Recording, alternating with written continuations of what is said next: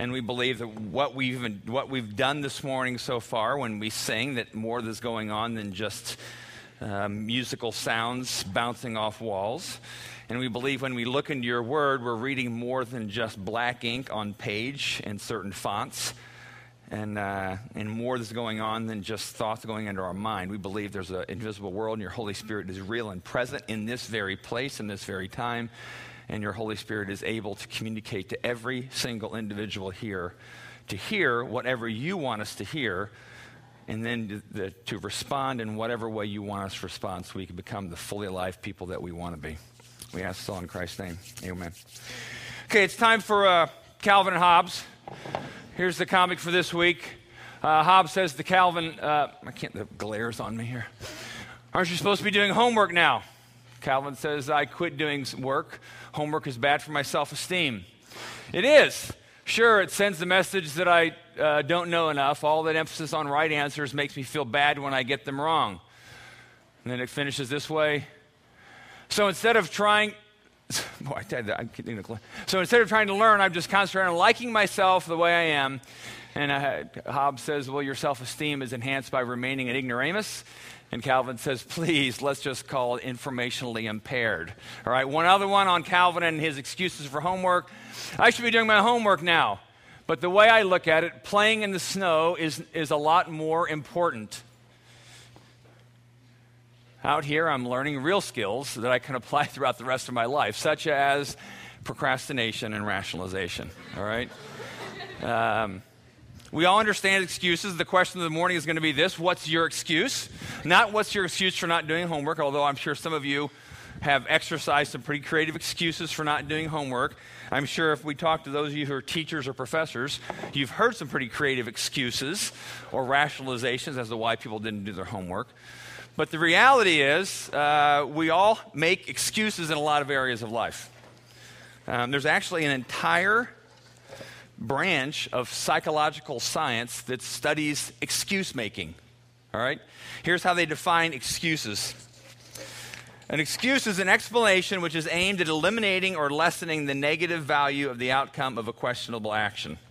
All right? So in other words, something we do is try to eliminate the negative outcome. And there's two primary reasons their research and their study shows as to why we use excuses. All right? We're not talking about just excuses as to why you didn't do homework, but excuses as to why you didn't rake the leaves whatever task you were supposed to be doing, why you didn't do it. Two reasons. One, this is interesting. One is image management. We want to look good to others. And so we use excuses to look better than we know the reality is, because what we didn't do, we should have done, so we don't want people to think we're bad people or slackers. All right, so we use excuses to manage our image. All right. Second reason we use excuses is we hope that we'll manage the outcome. Sometimes we think that if I come up with a good excuse, my teacher, my professor, my boss will buy it, and the potential negative outcome of getting a low grade or a negative job review won't happen. So if we're really intelligent, we think, we have good excuses, and that could maybe even manipulate the outcome of a potentially negative situation, all right? Now, that's what they've found in years of study of psychological science. All of us already know that. Why do you use excuses, right? I mean, what are the excuses you use and to not do things today? What are the excuses you use to not do the things Jesus asks us to do? This is not about guilt. This is not about manipulation. This is not about making you feel bad. This is about, let's be honest, with the things that are holding us back from an all-out embrace of the life of Jesus and the way of Jesus, all right? So here's the question we've asked before.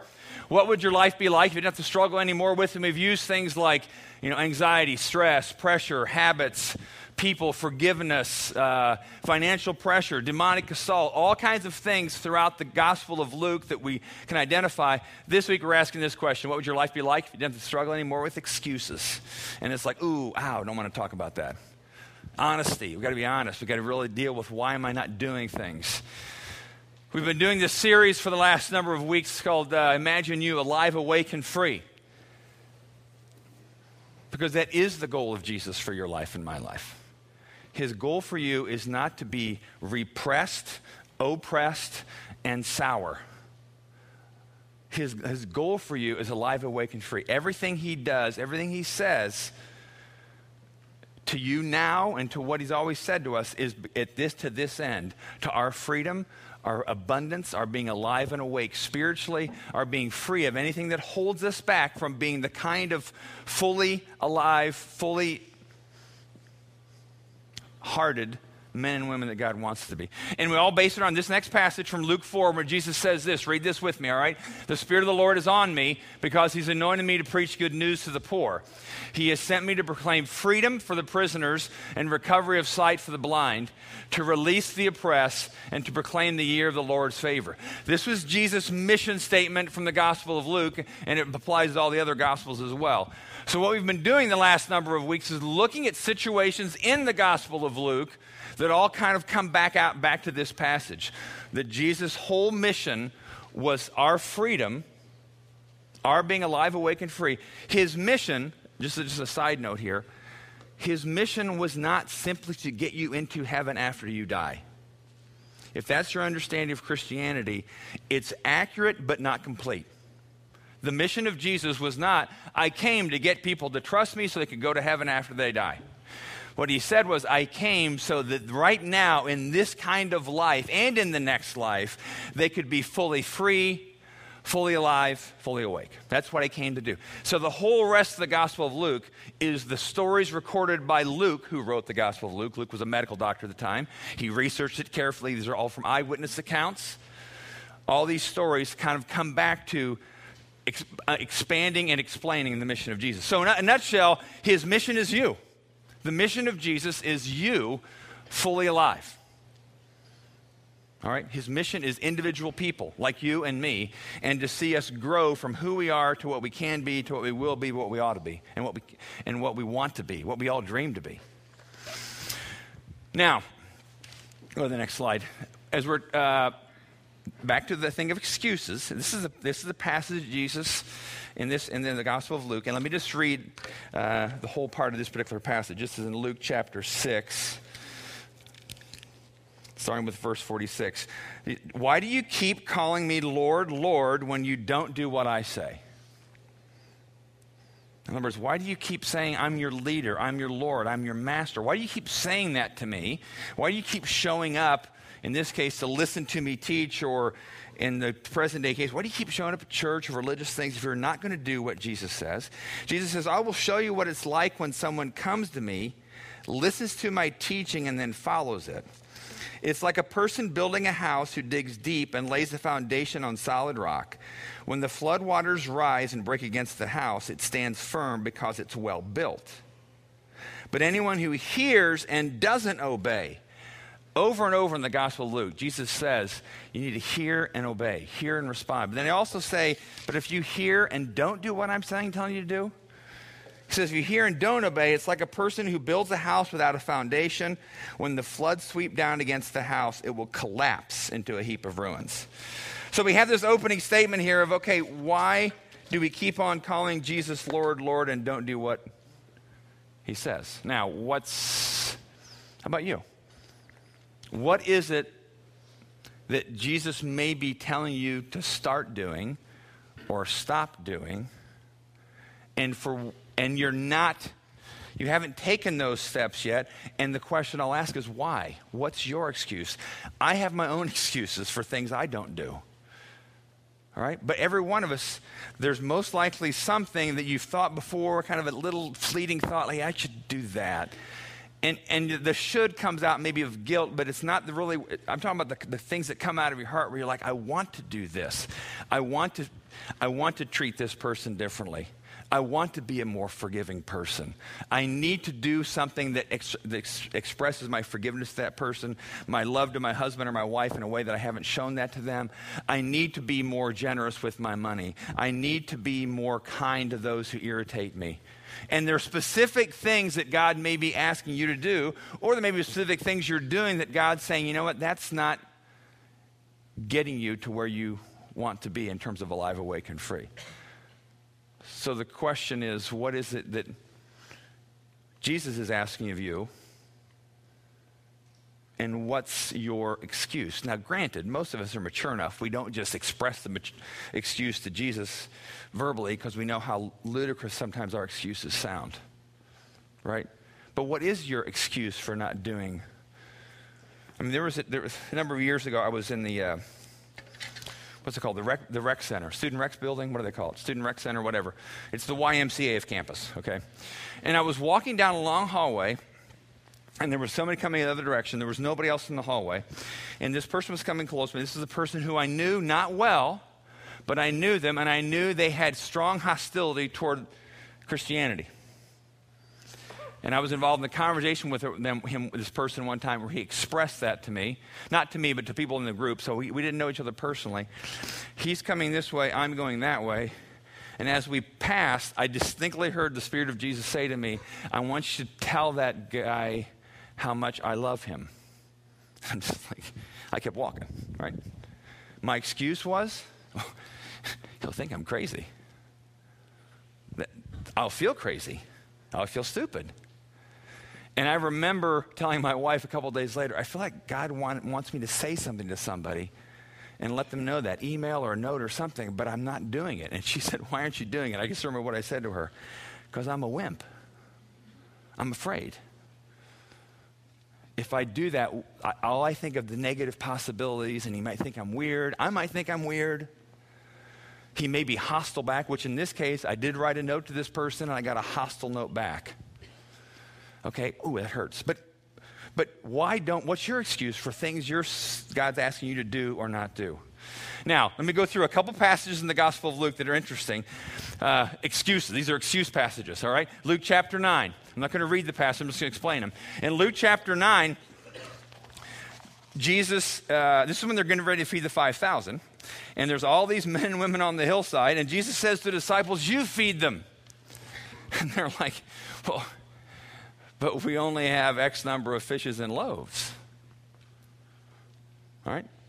What are the times? What about those times? And then, of course, we know the rest of the story. Jesus takes kind of back on himself and blesses the fishes and the loaves. They multiply. They feed thousands with some stuff left over. But the initial excuse of the disciples, which we all can resonate with, when God asks us to do something, our response is, well, I don't have what it takes to do that. I only have this. Right? Some of us have used that excuse to God before. And maybe you're using that now to God. I don't have what it takes to do what you're asking me to do. I don't have what it takes energy-wise, emotionally. I don't have the financial means to do that. I don't have it. I only have this. Right? That's an excuse that we use, that I've used to God as to why I should not or should not do something he's asking me to do. I don't have what it takes. All right? Next story. Luke chapter 9, the same chapter. Jesus is saying that come to these individuals, he says, I want you to follow me. And the first one says, I will follow you. And actually, the text says, and they agreed. I will follow you, Jesus, but first, let me go take care of let me go bury my father. Now, you might think, well, Jesus was discompassionate. His father hadn't died yet. What he's saying was, but first I need to go kind of tie up family matters. And Jesus says, basically, you know what? When I'm asking you to follow me, I'm asking you to follow me. He's not saying rip yourself away and, totally ditch your family. But he is saying, and there's another, in the same passage, he asks somebody else, will you follow me? And they give the similar reply. But first, let me go blank, blank, blank, blank, blank. All right? But first. What's your but first? God, I'll follow you, but first, I really want to be married. God, I'll follow you. I will start being more generous with my money, but first, I need more money. God, Jesus, I'll follow you, but first, I really want to do this, and I really want to enjoy this, and I know you're asking me to do this. I don't want to. We all have our but first excuses. You can fill in the blank yourself. Next one. This is when Jesus is telling them in Luke 10, he's telling the story of the Good Samaritan. And one of the Pharisees asked Jesus, hey, what's the most important commandment? And Jesus says, well, love the Lord your God with all your heart, soul, and mind, and then love your neighbor as yourself. Well, as a way to weasel out of loving your neighbor as yourself, and actually the word weasel doesn't show up in the text, but it could. One of the Pharisees actually says to Jesus, in somewhat of a mocking, excuse-giving tone, okay, who's my neighbor? If I don't know who my neighbor is, then I can't really fail at this exercise, right? Jesus, you're telling me to love my neighbor. Who is that? Who is my neighbor? Right? And because that's the excuse of ignorance. That's what Calvin called informationally impaired or whatever. If I don't know who my neighbor is, if I don't know what Jesus is talking about, he says love your neighbor, then I'm no longer accountable to love my neighbor. And then Jesus tells him the story about the Samaritans were despised people. And he tells him the story of this despised racial group taking care of a wounded Jewish man when other religious Jewish men walked right by that man and didn't take care of him. And Jesus is saying your neighbor may be the person you despise the most. All right. Who is that in your workplace? Who is that in your neighborhood? Who is that in your immediate or extended family? Who is that person that is really, really hard for you to show any kind of compassion, forgiveness, or love toward? Because our excuse is, well, I don't know who you're talking about. Well, I'll love my neighbor, sure, just I don't know who it is. And Jesus says, no, you do. You know who it is. All right. Another story from the Gospel of Luke. Luke chapter 14, Jesus is telling the story of this great banquet that he's throwing, that someone throws. And he invites all these people. These people have been invited, and it's a big feast, big festival. And then Jesus sends out people to go tell the people, hey, the banquet's now ready. You've been invited. Why don't you come on now? And the first person says, oh, I can't because I just bought 2 oxen. I need to try them out. Well, nobody buys oxen without trying them out. Nobody in that culture bought oxen without trying them out. So that's what we would call in the Greek a lame excuse, all right? A lame excuse, right? I need to go test my oxen out. Somebody else said, oh, I can't come now because I bought this land. I need to go inspect the land. Well, again, in that culture, nobody bought land without inspecting it first. So it was kind of a smokescreen excuse. Somebody else said, well, I can't come to the banquet now because I have a wife now and I just have other things to. All these people had been invited, and they came up with a lame excuse as to why they wouldn't follow through on the invitation to a banquet. It wasn't an invitation to hard labor. Invitation to a banquet is invitation to the way of following Jesus. How many times have you maybe said to Jesus, or what situation, yes, I'll do that? And then when it comes time to pull the trigger on doing what he's asked you to do, of course, we'd never say this to Jesus because we know he'd see right through our smoke screen. I can't do that now. I've got to go take care of this situation. When it's a situation you already know it's going to be taken care of, but you've got to figure out some emotional reason inside yourself as to why you can't follow through on what he's asking you to do. All right? I can't because I blank. When really what we're saying is, I won't. I don't want to. But again, because of the psychology of excuses, we want to make sure we feel good about ourselves, so we try to come up with some explanation as to why we can't do that. It was interesting. During this week when I was studying this, I was just Googling just to kind of get a sense of things. You know, top 10 excuses to turn down a date. You know, like, what do you do when somebody asks you out and you don't really want to go, but you don't want to say, I don't want to go with you because I don't like you? I mean, it was just, Google it sometime. You'll see all kinds of, I need to take care of my dog. Or, you know, one of them was, I can't go out right now. The football season's just started. Just all kinds of excuses. And maybe not everyone, but many of us have used excuses as to why we won't go out with somebody when we were dating or whatever. And we often aren't really truthful because we don't know if the truth is going to be accepted well. And sometimes it's probably wise to be less than truthful, but not honest in some of those ways. But I can't because. What's your I can't because? Okay, Jesus, I know you want me to, we've talked about how do you serve those in need, give to those in need. Well, I don't have time. I can't because I don't really know people that are needy. I don't know where to go. I don't know. So, again, the excuse of ignorance. I just don't know. So if I don't know anybody who's needy, then God can't hold me accountable to do that. Next one. This is just simply, I'll just ask you to fill in the blank for these.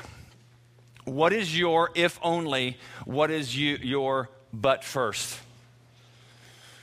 What is it you're holding back on Jesus right now? And please hear me. I'm not trying to get us into guilt mode or guilt motivation. I want to remind you that Jesus' whole goal for you and me is to be alive, awake, and free. And because sometimes we don't have a full trust of that, we don't know if we really trust Jesus. We don't know if his love really doesn't fail, like we sang earlier. We're not quite sure of that, so we kind of go into control mode of our own life, and we won't really take that step because if you knew, Jesus, what that person did to me, if you knew what they did to me, Jesus, you can understand why I can't forgive them. Jesus, if you knew the financial stress that I'm under right now, Jesus, if you knew, of course we don't say that because we know, Jesus, if you knew that, you'd know why I can't give any of my money away. Jesus, if you knew the way my wife drives me crazy, you would not tell me to love her as you love the church. Well, of course, we know those excuses are lame, but we still have them. We don't verbalize them, but they're stirring in our spirits. When Jesus says, serve the poor, husbands love your wives, wives love your husbands, give, forgive, all those things. And we have this, Jesus, if only you, Jesus, I'll get to that, but first, can you take care of my needs, or I'll forgive that person, but first, could they at least acknowledge to me what they did? Because I can't forgive unless they go first. I mean, we have all these conditions. I can still remember one of my many wrestling matches with God was, and I felt like there was time in my marriage, and hopefully it's still the reality, that I feel like God's asked me to give more to my wife, be more life-giving to my wife. And there was one time, it was probably about 7 years ago, I remember God saying to me, you need to be more giving to your wife. And here was the nature of my argument with God. Okay, God, I had to remind God I was a math major. I was a math major, God, and I understand that if I give away and there's not the equal reciprocation of getting from people, my tank eventually gets lower. I understand how math works. If 10 go out and only 1 goes in, sooner or later the tank is empty. And I remember telling God, well, I'd be happy to give 10 units of energy and emotional strength to my wife, but I need at least 10 back from her, or at least 5 from her and 5 from somebody else. Because, God, I know how math works, and I don't want the tank to drop. And I had this ongoing argument with God, and I felt like God finally said to me, will you trust me that if you pour out your energy toward your wife or your kids or others, and you don't have the expectation of tit-for-tat reciprocation, can you trust me, Jesus said, that I can fill your tank? And it was like kind of one of these aha moments that I should have had 50 years ago. It's like, I never thought about that. And I don't know if I trust that because I can't see it. See, because I can, and I probably do more than I can manipulate my wife to try to get things from her. Get pity, get emotion, get support, get encouragement. And we've all learned how to do that. At least I'm really good at that. The rest of you husbands probably are good at it too, so I don't know. We've learned how to do that. But the reality is, I don't want to do that anymore. I don't want to be trying to manipulating people to get the strokes I need or whatever. I want to be able to give of myself and then trust that Jesus will fill whatever is in my tank that has been given away. Because isn't that what he said, that we're going to be streams of living water overflowing with abundance? But we always, well, if only, but first. So what's your if only but first? What's the issue that you may sense God saying to you, Jesus saying to you, walk this way. It's the way of life. It's the way of alive, awake, and free. But you have to do this. I'm telling you to do this, Jesus says. Jesus has a right to tell you what to do. All right? Jesus has a right to tell you what to do. And what he said in the Bible, whether it's about your money, your sex life, your habits, your love, your hobbies, your career, whatever it is that he says that applies to those areas of your life, he has the right to tell you how to live your life. He has a right to tell me how to live my life because his goal in the end is us being fully alive, awake, and free. And the whole process is enveloped in his love. We don't trust that. We don't believe that, but that's where he is. Now, we'll close with this passage here. And again, the question I want to just keep in front of you is, what's your excuse?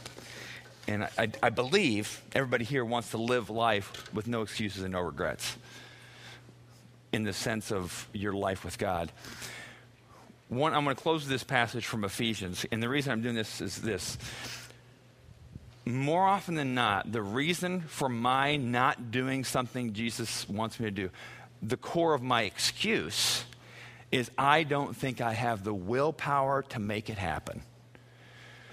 And if Christianity is all about willpower and personal discipline, we all lose sooner or later. But what the promise of Jesus that Paul reminds us of is you follow in obedience. And let's read this passage because he talks about the inner resources of the Spirit.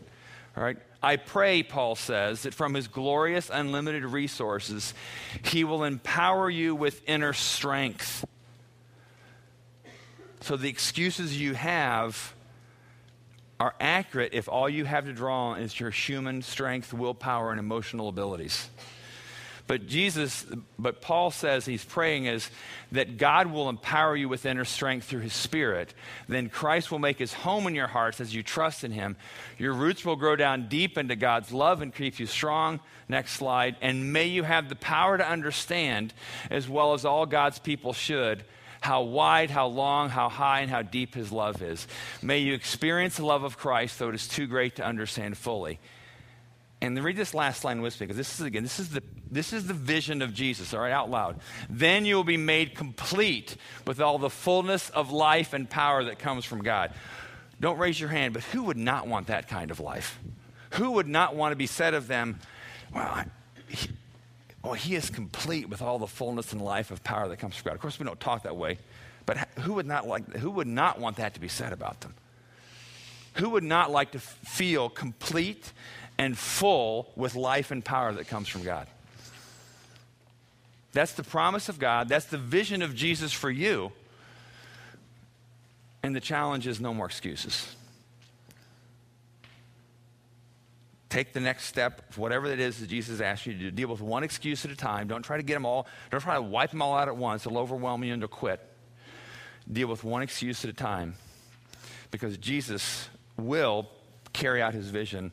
He will transform you into a person who is fully alive, full of the power that comes from God alone. Let's pray. Jesus, we acknowledge that in the old King James language, we're frail and we're weak. And like I said earlier, I know I can be, and I suppose many of us here can just be wimps. We lack the courage, and we're afraid when you ask us to follow you into a certain way of life, a certain way of forgiveness, a certain way of generosity, a certain way of suffering. God, it scares us to death. But God, I do believe of my brothers and sisters here this morning, if they're like me, we really don't want to live life with these little excuses that keep us from being fully unhindered to you. We really do want to be the kind of people that can say, nothing is holding me back. So God, whatever obstacles those are, would you expose those to us? And we know you do that with kindness and gentleness, but you also do it with clarity and conviction. So would you help us, give us ears to hear today, this week, whatever you need to do to set us free. Would we understand you as understand that that's what you're doing in our lives? So would you block the work of the enemy in our hearts and our thoughts? Would you block his distorted words and mocking words that may distort what you're trying to say to us? And would you give us clarity, and would you set us free? And we ask this all in the name of Jesus. Amen. Hey, we close every week with communion, and